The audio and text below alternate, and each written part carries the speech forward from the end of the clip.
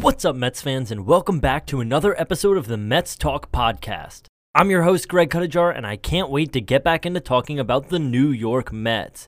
So today is April 8th, and I'm going to be breaking down the Mets' crazy, wild, controversial 3-2 walk-off victory over the Miami Marlins. I want to dive into what we saw from the team this game and give you all my thoughts on how the Mets performed. Now, before we begin, I just want to let you all know that I am on Twitter at PodMets. On this Twitter, I post updates and news about the podcast and love to interact and talk Mets and baseball with fans like you. So head on over and be sure to follow at PodMets on Twitter. So like I said in the opening, I'm finally breaking down and doing a post-game analysis for a Mets victory. My past two post-game analysis episodes have unfortunately been for Mets losses, but today I'm finally breaking down a Mets victory. However, as I also touched on in the opening, there is a decent amount of controversy that goes into this win for the Mets. So before I get into any of that, I want to go over some of my other thoughts about the game before I get into the moment of controversy, which really came during the walk-off when Michael Conforto was hit by a pitch with the bases loaded to send in the winning run. So, to me, one of the standout performances today was by Taijuan Walker. He pitched 6 innings of 2-run ball. He had 4 strikeouts and gave up 2 walks and 4 hits. The 2 runs came in the 6th inning, so his final inning of work. And honestly, other than that, he was lights out. He looked really great up there. You know, like I said, he only had 4 strikeouts, but honestly, he just looked really strong out there. He was dominating this Marlins lineup, so that's a performance I really want to point out. And additionally, the bullpen looked really great this game as well. I know the past 2 post-game analysis episodes, I've talked about how in the Philly series, the last series the Mets played, the bullpen really did not look good. Even when they won on Tuesday night, they really seemed to struggle there as well. But today, they looked great. Miguel Castro, Trevor May, and Edwin Diaz combined for 3 innings of scoreless ball. Each of them recorded a strikeout. Trevor May gave up a hit, and Edwin Diaz gave up a walk. But other than that, no runs scored and no runs came in on their account. So, you know, it was great to see the bullpen have a bounce-back game because, you know, they really needed to do that. So those are some really positive signs that we saw from the Mets pitching staff today, both in their starting rotation with Walker and in their bullpen. However, sticking to the theme from the Philly series, the Mets offense today really did not look that great, honestly. You know, even though they got the win, a 3-2 victory, they were facing Nick Neidert, who was making his MLB starting pitching debut in a spot start. Like I said yesterday, the Marlins hadn't named anyone to be their starter today, and he wasn't named to be the starter, and Neidert wasn't named to be the starter today until this morning, and the Mets really couldn't get anything going against him, and they looked just like they did against the Phillies, and it was really disappointing.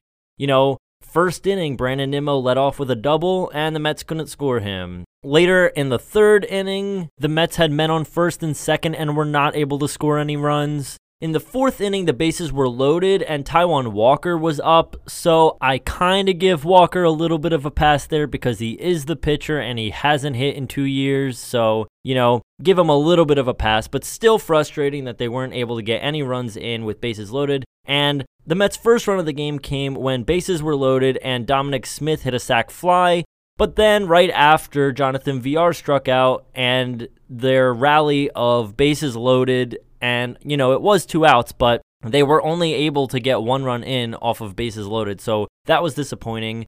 From the 5th inning on, the Mets really weren't able to get anything else going offensively until in the 9th inning, Jeff McNeil got his first hit of the year on a game-tying solo shot. He launched it on his birthday deep to the second deck in right field. He was hyped. It was awesome. And that is really the jumpstart the Mets needed for their offense. From there, after a James McCann ground out, Luis Guillorme singled, Brandon Nimmo doubled. Then they intentionally walked Francisco Lindor to bring up Michael Conforto because, like I mentioned yesterday, Michael Conforto has really been struggling with runners on base. He left 9 runners on base yesterday, and today in the 7th inning, he grounded into a double play when it was a 1-out, 1-on situation. So it makes sense with bases loaded, 1 out, why the Marlins would want to put Lindor on first and have Conforto come up to bat. So I was really excited to watch Conforto hit. I was really hoping he would break out of his little slump and little rut that he's in right now,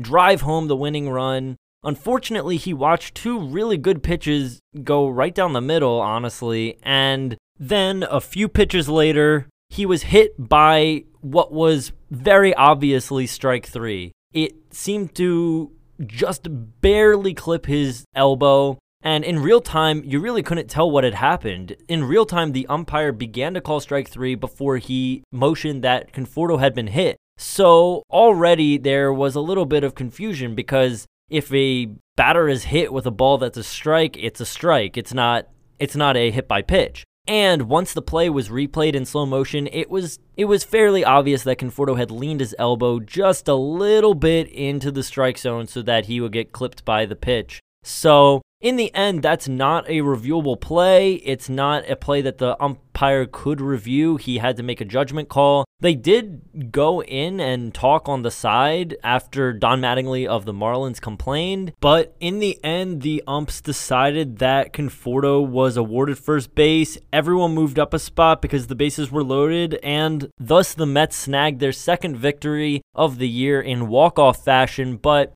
frankly, it was not really the way you want to win. It would have been so much sweeter to see Conforto get a hit there, and now to have him hit by a pitch in such a questionable and obviously incorrect way, he definitely should have been called out in both regards. A, for the pitch being a strike, and B, for him clearly leaning into the pitch. It's a little disappointing. That's not really how you want to win. You want to win fairly, and it would have just been nice to see Conforto get a hit there, and you don't really want to see the Mets win on such an obviously incorrect call. But, it is what it is. The Mets got a win, which I'm glad. Like I said, I'm not super pleased with what I've seen from the offense. They really aren't looking that great when it comes to hitting with runners in scoring position. And, just to add on to the entire Conforto situation, it would have been great to see not only, Conforto break out of his little rut, but just to see a Met hit with runners, bases loaded, one out. That would have been awesome to watch. And so that adds on to the fact that it's disappointing that that's how the Mets won this game, was by a weird hit by pitch. And even if it was just a normal hit by pitch, it would have been nice to just see it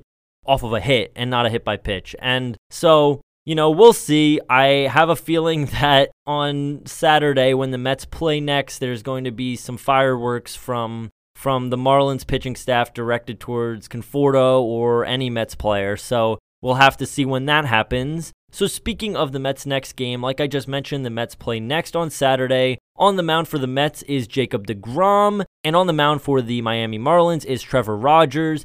deGrom, as we know, is 0-0 with a 0 ERA and 7 strikeouts on the season, and Rogers is 0-1 with a 4.50 ERA and 6 strikeouts on the season. So it's going to be a good game. I'm excited to see deGrom out there. It's a game at 110, and deGrom loves day games, so hoping for a good game and hoping the offense can come out swinging, but we'll see. So let me know what you think. Send me any thoughts, questions, opinions about anything I said about today's game to my Twitter @PodMets. Send me what you think about the whole walk-off situation and how that all went down, or what you think about the Mets pitching staff and how they performed today, or the Mets struggling offense. Send any of your thoughts, opinions, questions, anything to @PodMets on Twitter, and be sure to follow as well.